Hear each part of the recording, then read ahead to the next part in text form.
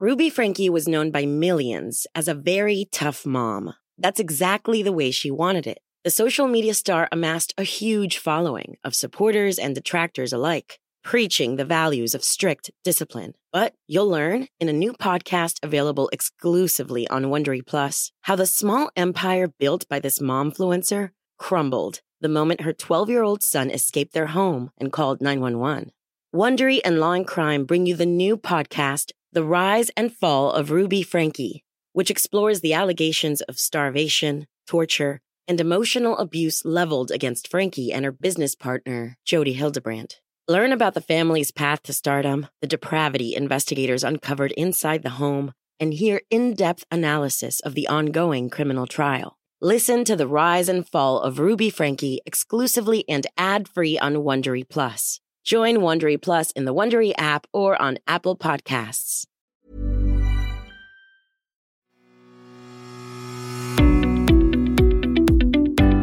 Hello and welcome to the Mick Clifford podcast with the Irish Examiner. Now for something a bit different. Take a look around your town or city. What do you see?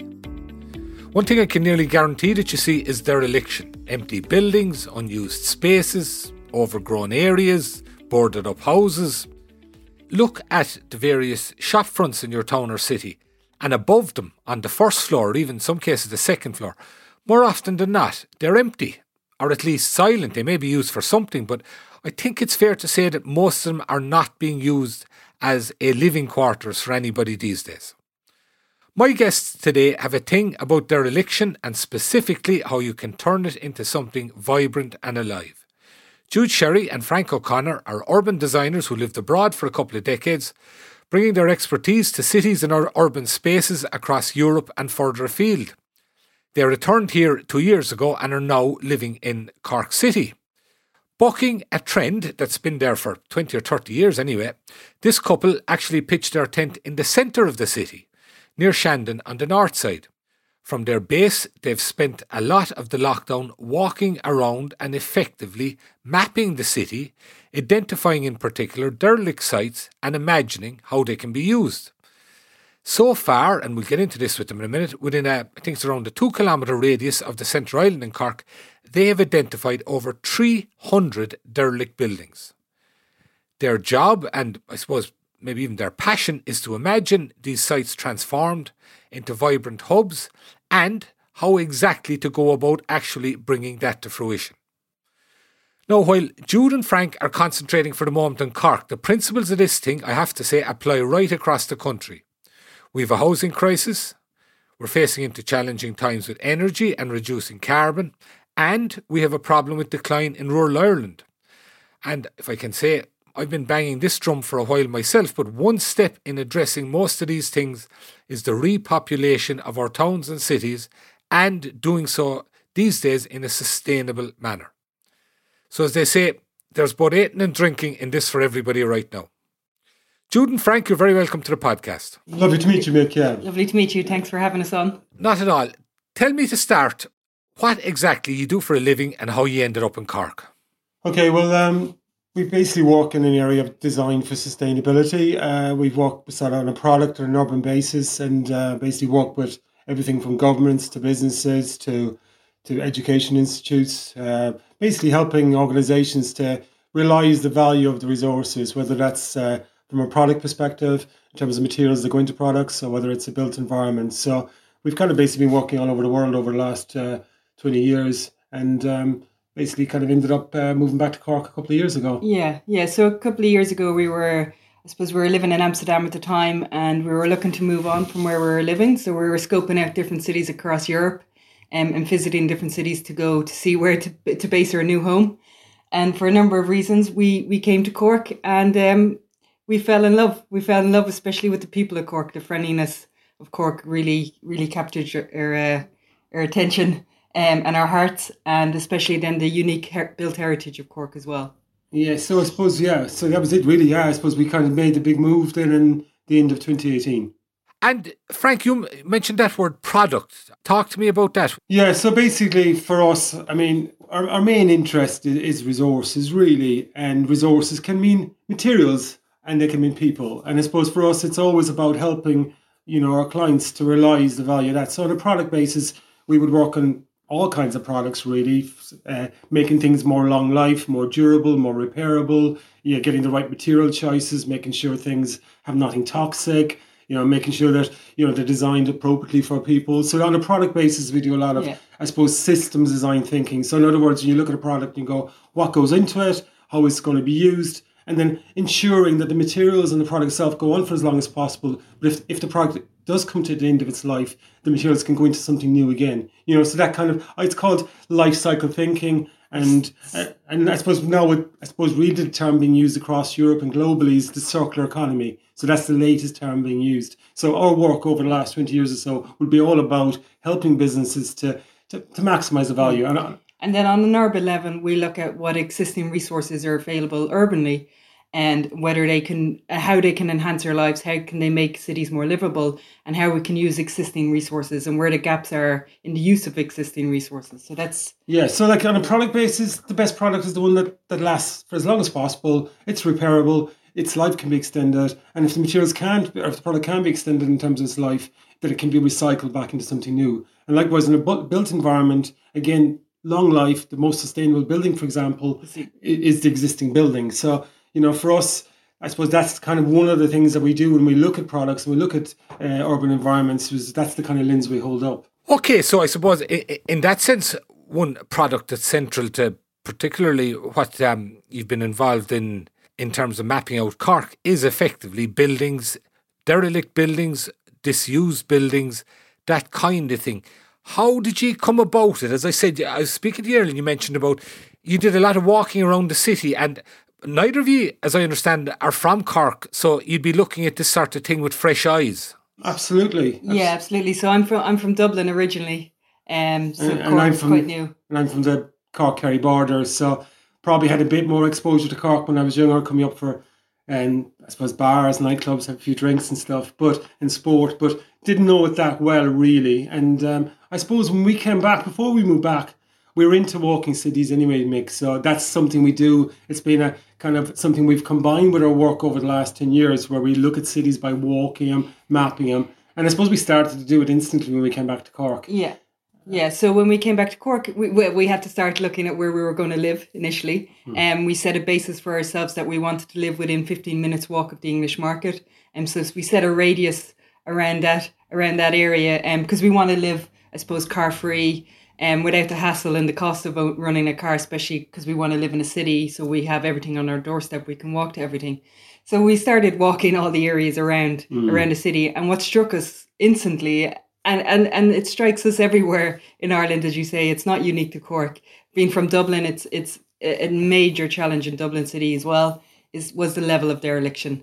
And the level of dereliction, especially in our very historic buildings. Yeah, and I suppose, so kind of from day one we walked, and we kind of walked every day, and we basically, because we were doing this in other cities in Europe anyway, where we'd be taking pictures, having conversations, and of course in Cork, having conversations is a wonderful part of the fabric of the city anyway. So finding out about the history, the heritage, did some research in the library, and started to build up a network of people who knew the city very well, architects, designers, community workers, and basically started to get to understand the city. And I suppose we had that kind of fresh eyes because we didn't know the city beforehand, but we were blown away, to be honest, with the beauty. I mean, that's what struck. I mean, the people were amazingly friendly. I mean, we were moving from Amsterdam back to Cork, and you're walking down the street and people are saying hello and they're up for a chat, and I love chatting. So that was amazing. But it was the beauty. I mean, we both said, like, we couldn't believe how the landscape, the architecture,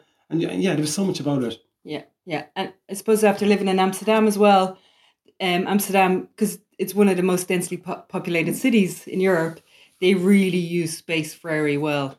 And from living there, I know that they've had massive dereliction problems, a lot of land speculation problems, and a lot of housing and homeless problems they've had previously. Now, they solved a lot of those problems. They still have housing challenges because they're so densely populated, but they solved a lot of their dereliction problems back in the 80s and 90s through a series of different measures. So we knew it was tackable. We knew in Europe we can tackle these problems. And so we set out then to see why this wasn't being tackled in Ireland so far. Yeah, so I suppose we were kind of coming from two things. One was we were shocked about the homelessness, And the second thing was the actual dereliction. And we felt like a housing first agenda has been pushed so well in Ireland and it needs to happen. So we said, look, use our skills more effectively. Let's focus on our knowledge of buildings and urban environments, and let's focus on the dereliction challenge.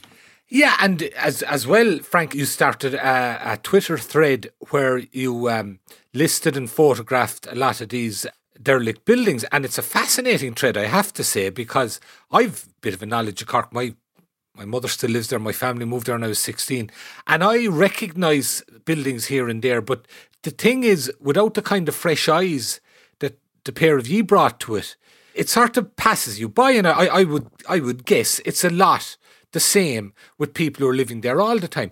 But when you look at it now, for instance, in your Twitter thread, and you realise some of these buildings, first of all, the amount of dereliction, the amount of buildings that are boarded up and that, and some of them, actually, when you stand back and take a look at it, they are fantastic buildings. They're actually, the possibilities there are huge.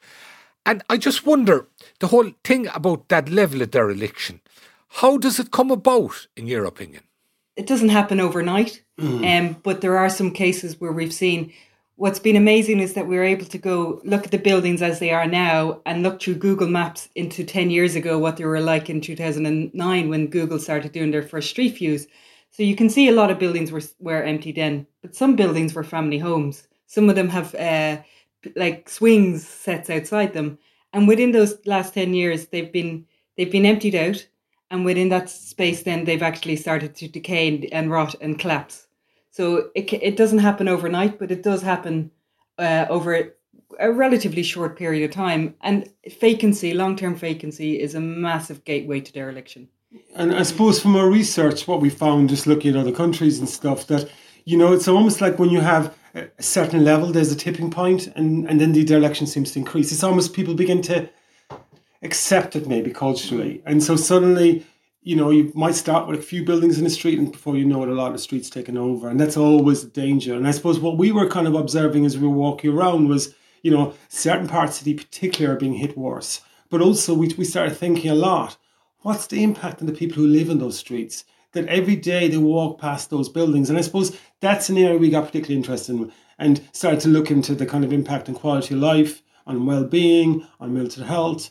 But like Jude said, it is kind of, there's a number of reasons, but it definitely doesn't happen overnight, and I think you're right there that people, as you said there, you don't realise the scale of it until they're all put together. Because if you're living in the city, in order for you to maintain a decent mental health, you almost have to ignore the decaying buildings around you, because otherwise it just gets too depressing and too much. And that causes a lot of other problems. The sense of security and safety is lost.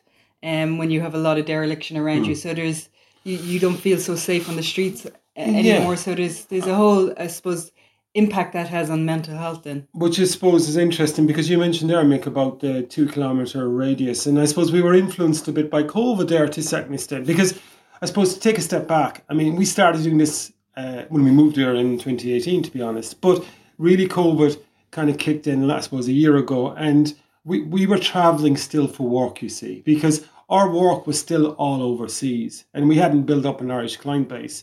And so suddenly COVID kicked in and we were like, oh my God, we actually can travel to our clients. And we actually, to be honest, Mick, we didn't know many people in Cork, because we've been travelling and coming back and we were meeting people slowly. So it was like, again, that was useful in a way, I think, because it gave us a fresher approach. Because if we knew too many people, maybe we wouldn't have carried on. So when we started that thread back in June, and we were taking pictures for a long time before that, and we were like, what do we do? And we started. And that's when we started to get to know people. And that's been really unusual over the last. So we know a load of people in Cork now who we've never met, who will converse with us on a regular basis through the thread and share stories. And also as we walk around, obviously within COVID restrictions, we'll meet people. And I think that's the bit that gets us, is we'll meet like someone maybe in our 70s or 80s, some lovely woman who talked to us about the properties on her street and how it frustrates her. And, absolutely. And so we document those stories as well, Am I correct that one factor here has been the trend, both in cities and towns, for people to head for either the suburbs or the outskirts of the town, or this one-off housing where people want their own, they can build bigger way out in the middle of nowhere, and that's an issue of itself that have to be addressed. But what's left behind then is that hollowed out feeling. And as you say, the big challenge, I think, of the coming decades is going to be to repopulate all those urban spaces. Absolutely. We need to. We need to repopulate. We need to get people back into the cities, and we need to get people back into densely populated cities for a number of reasons, not just sustainability wise. We need to reduce our dependency on car travel. So the closer we are together, the closer we are to work, and the closer we are to facilities, the better. But also it just makes a more efficient delivery for public services too, like hospitals, GP services, schools.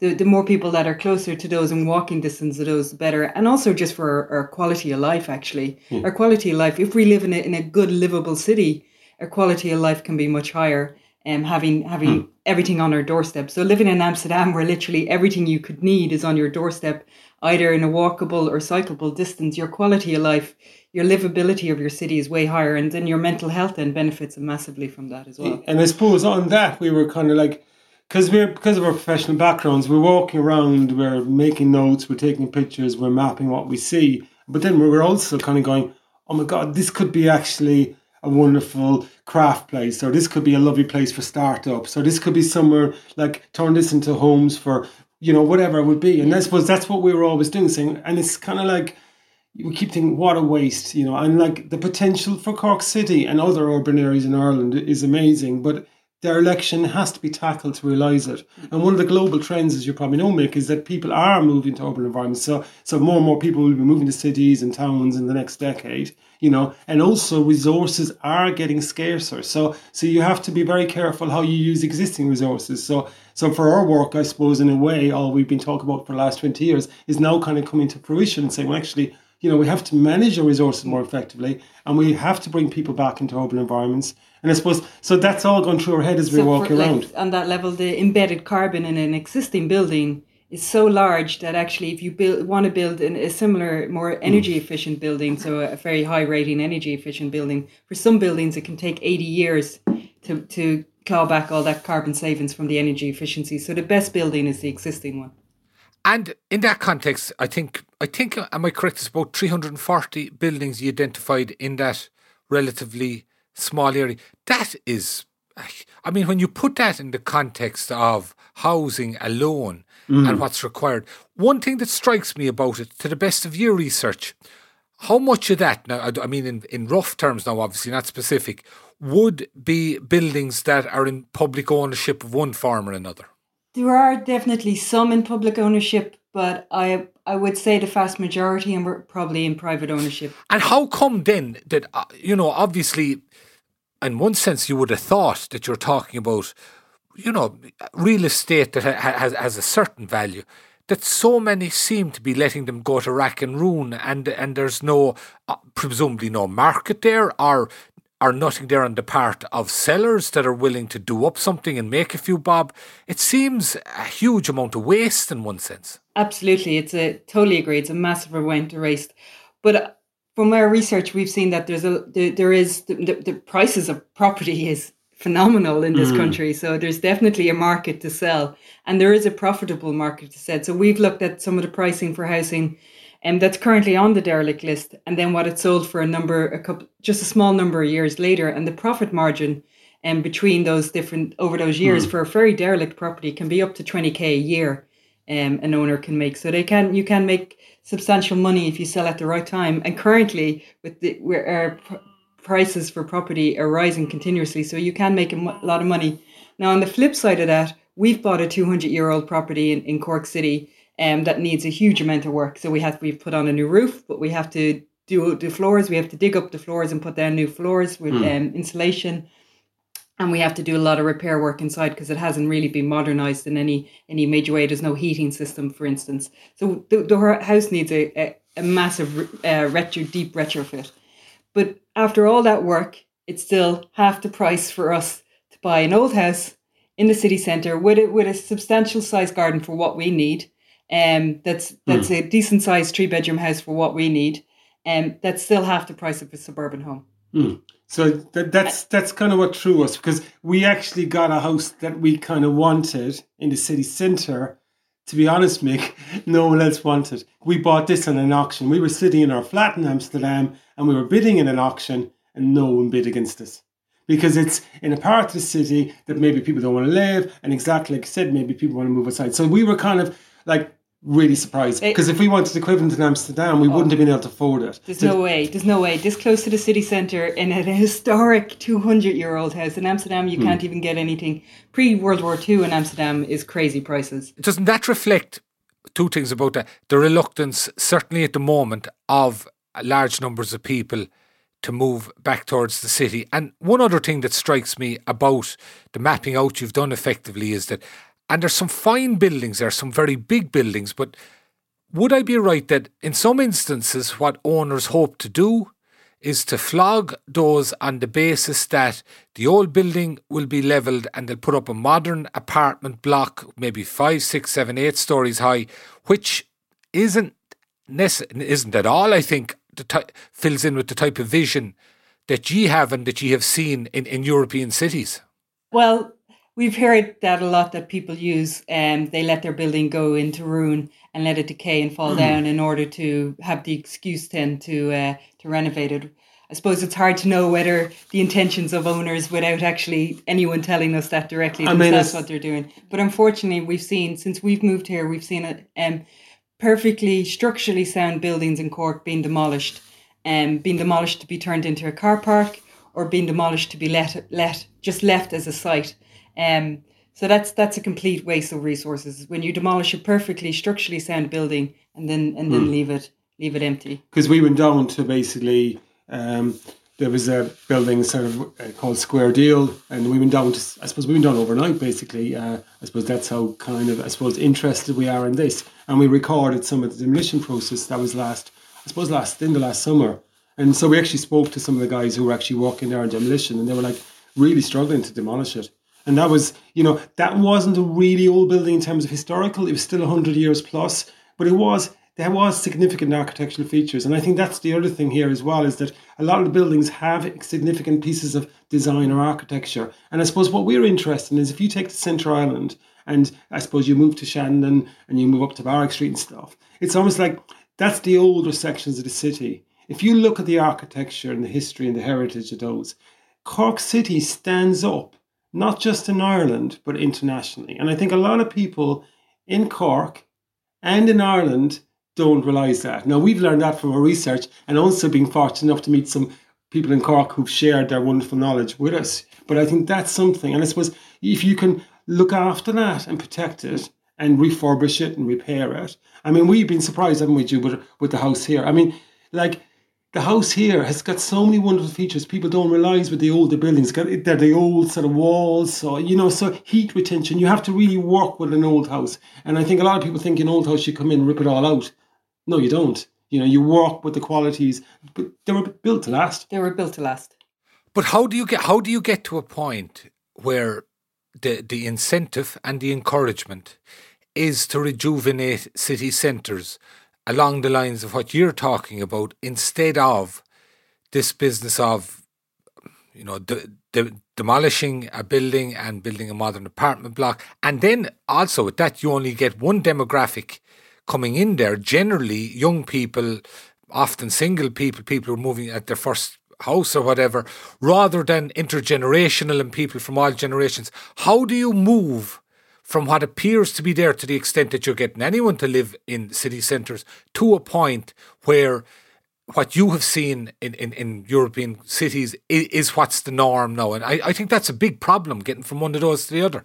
Absolutely. We need to start looking at our cities as places where, and creating spaces that are attractive and inviting for people from the age of 8 to the age of 80. So if a city environment is livable, it's ideal spaces for children and for more elderly people, because everything's on your doorstep, and the opportunity for children to meet loads of multiple people then is really improved. So if we need to really start making our cities attractive places to live. We need to do that by improving our public realm. So having things like like Amsterdam has amazing little pocket playgrounds. So there's so many spaces in Cork, so many empty spaces in Cork, in the city centre, that can be turned in just even small little play areas. That doesn't need to be a huge big playground. So nearly on every block in Amsterdam has a play area. So if we kind of bring that thinking that we really look at our urban spaces, but also if we green our urban spaces as well, if we bring nature back into the city, that really makes it an attractive space to be, because then you're surrounded by nature, you're surrounded by wildlife around that as well. Because we basically, I suppose one of the things that we do is we have this very simple model for urban stuff where we have rest, play, work. And the idea is rest, everyone should have a home. Play is everyone should have an opportunity to create, to play and have fun.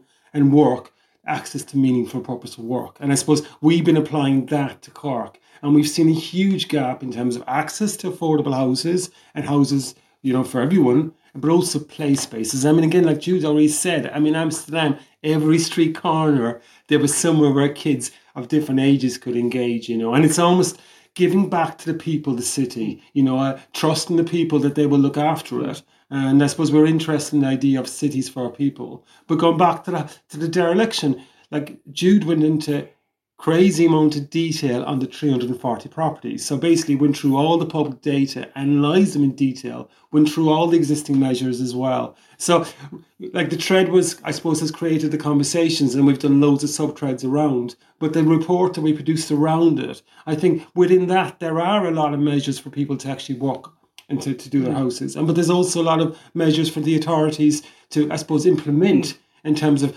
moving this on as well. And if we don't move, I suppose our concern in Cork is if we don't deal with this, not just Cork, right across Ireland, we will lose a lot of what's remaining in terms of heritage. And to combine, we need the heritage buildings, and we do also need mid-rise new apartment blocks as well. And we need to build apartment blocks that are family friendly, that have multiple rooms in them, that are adaptable and changeable, and have outdoor spaces like balconies or roof gardens. So that, living in Amsterdam, families live in apartments, no problem, if they're designed well, if they have external storage spaces like in a basement space or in an attic space.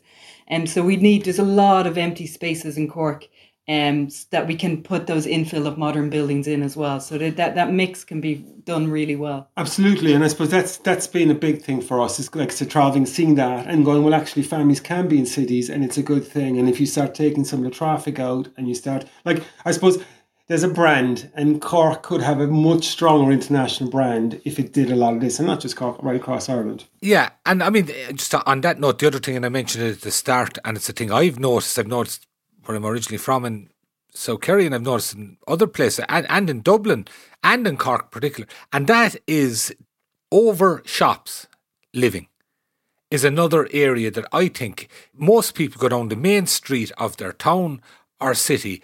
I suspect you will see a huge amount of buildings where nobody is living that would make very good living, again, if you bring the whole element of bringing people back into the city centre. But again, another problem there is, going back a few years, that the government tried to bring incentives to encourage that sort of thing, and it hasn't taken off. So are you back again to political will, and how much incentive is there to try and move in this direction? Yeah, it's a combination of things. So there is definitely a need for political will to bring in some maybe stronger sticks in order to pressure owners to use their spaces more effectively, but also then for council or local authorities to bring in what's considered a one-stop shop. Now I think Orla Hegarty is an architect who'd done a lot of work on this previously. But that idea of one-stop shop, that you can go to the council and you can talk to a fire regulator, fire officer, you can talk to a heritage officer or conservation officer, you can talk to a planner. So you can talk to multiple people at one time and get the advice you need, rather than trying to go to lots of different departments. So make it as easy as possible for owners to utilise their space as well. And I suppose what we found is sometimes the regulations can be misinterpreted stuff. So you don't have to you don't have to take a building like we are living at the moment here and totally modernise everything for it to be, a sustainable building, And I think that's a concern. People think, oh, well, everything has got to be modern and we have to have all these. And no, actually, like I said earlier, you kind of work with the fabric of the building and stuff. But going back to the shops, Mick, you're dead right. I mean, if you think of somewhere like Cork or any other town or city in Ireland, if you had people living in these places, imagine for the local businesses, for the cafes, for the shops, imagine how much innovation. Imagine how much new stuff would come out, like the vibrancy, the safety. Like you walk certain streets in Cork at night time. Now, we're used to walking the city because we do it all the time. But for a lot of people, I think they're nervous walking certain streets, to be honest, because, But if people are living there and you know that they're family homes, especially, if you know that they're family homes, then that sense of security and safety is brought back into cities. Do you think, on the basis of your experience, that this is inevitable, that it is going to happen? It has happened in Europe over recent decades, but there are various characteristics that are unique to this country, some of them not very positive, and that's why, and I hope I'm completely wrong, that I'm a bit sceptical. I'd love to see it coming to fruition, but in your experience, you've the real experience, is it something that has to happen, particularly in light of everything else, including issues around energy, climate, etc., all of that? I think definitely on sustainability, climate, resource scarcity and biodiversity, we need to look at cities differently, and we need to make them more livable and more attractive. But also for our quality of life. Our quality of life can be greatly improved in Ireland, we spend the most time out of any European country in our cars. That's not a very good use of our time, and it negatively affects on our mental health, because we're dislocated from other people. So to bring us back into cities, I think for quality of life would greatly improve. So we do need to do it. We'd also have, I suppose, worries as well that we're taking decisions on city levels and town levels across Europe that's making that transition to livability much harder. And making it a harsher transition when it does happen. Yeah. Because it will happen and it does need to happen. So I suppose that's important. I mean, it needs to be a just transition, and that's something to consider. But definitely it'll take time. But I suppose I think one of the things we talk about a lot is we need to build the city, the new towns with the communities. And that takes time. So really engaging, what do people really want? And I think that's something that falls down quite a lot. We've worked on, I suppose me in particular, I worked in community building projects in other countries, and it's a slow process, but if you bring the people with you, I think, as we've chatted to people do want a different Cork to the Cork that's happening at the moment. They do. They definitely want a different Cork, but they mightn't be getting a chance to express that, and like, I think that's something that's, like Jude said, it's going to happen. But whether we're going to lose too much in the meantime and where that kind of leads us. So in the last City Development Plan consultation process, we asked for a citizen assembly for the city, because we believe that the people of Cork and in Cork Corkonians do know what they want, and we would agree with they want livable spaces too. So we've asked for a citizen assembly to bring people together to see what the best options are. Yeah, it's something that makes sense in terms of just type of thing that a citizen assembly could really get their teeth into. Just to say that Jude and Frank have written a piece for the Examiner. It's not published yet, but I had a sneak preview, and with their permission, because I found this fetching in terms of the last couple of paragraphs, it's sort of a projection of what Cork, as that is the subject here, might be in 10 years' time. But as I say, it would apply right across the board in towns and cities. Just to read this out briefly, this, as I say, is a projection 10 years into the future, if this type of stuff is being able to be brought to fruition. And they're right, with many families now returning to Cork city centre, the sound of cars has been lost to the sounds of children playing. It is now cheaper, more convenient and more sustainable to live in the centre, holding a strong sense of place with intergenerational city living now the norm. Corkonians are thriving from their yearly savings of €10,000 by getting rid of that second car, and another €5,000 with lower mortgage repayments. They have more money in their pocket every month to spend supporting local businesses and on pastimes. The resulting cafe boom has enabled many small businesses to thrive again after those horrible COVID years. Corkonians have fallen back in love with their city again. This new Cork is livable, safe, healthy, beautiful and productive, and has become a global beacon for 21st century urban economic resilience and innovation. This new Cork invites everyone to rest, play, work. dreams can come true. And you can substitute Cork, even though most Corkonians say there is no substitute for Cork, but you can substitute that for your own town and city, and I have to say it is a very inviting vision. Jude Sherry and Frank O'Connor, thank you both for joining us today. Thanks very much for having us, Mick. Thanks, Mick. It was a pleasure. Thank you, and that's it, folks. I'd also like to thank our engineer, JJ Vernon. Thank you for listening. Enjoy the Easter break. Take it handy. Stay safe, and we'll see you soon.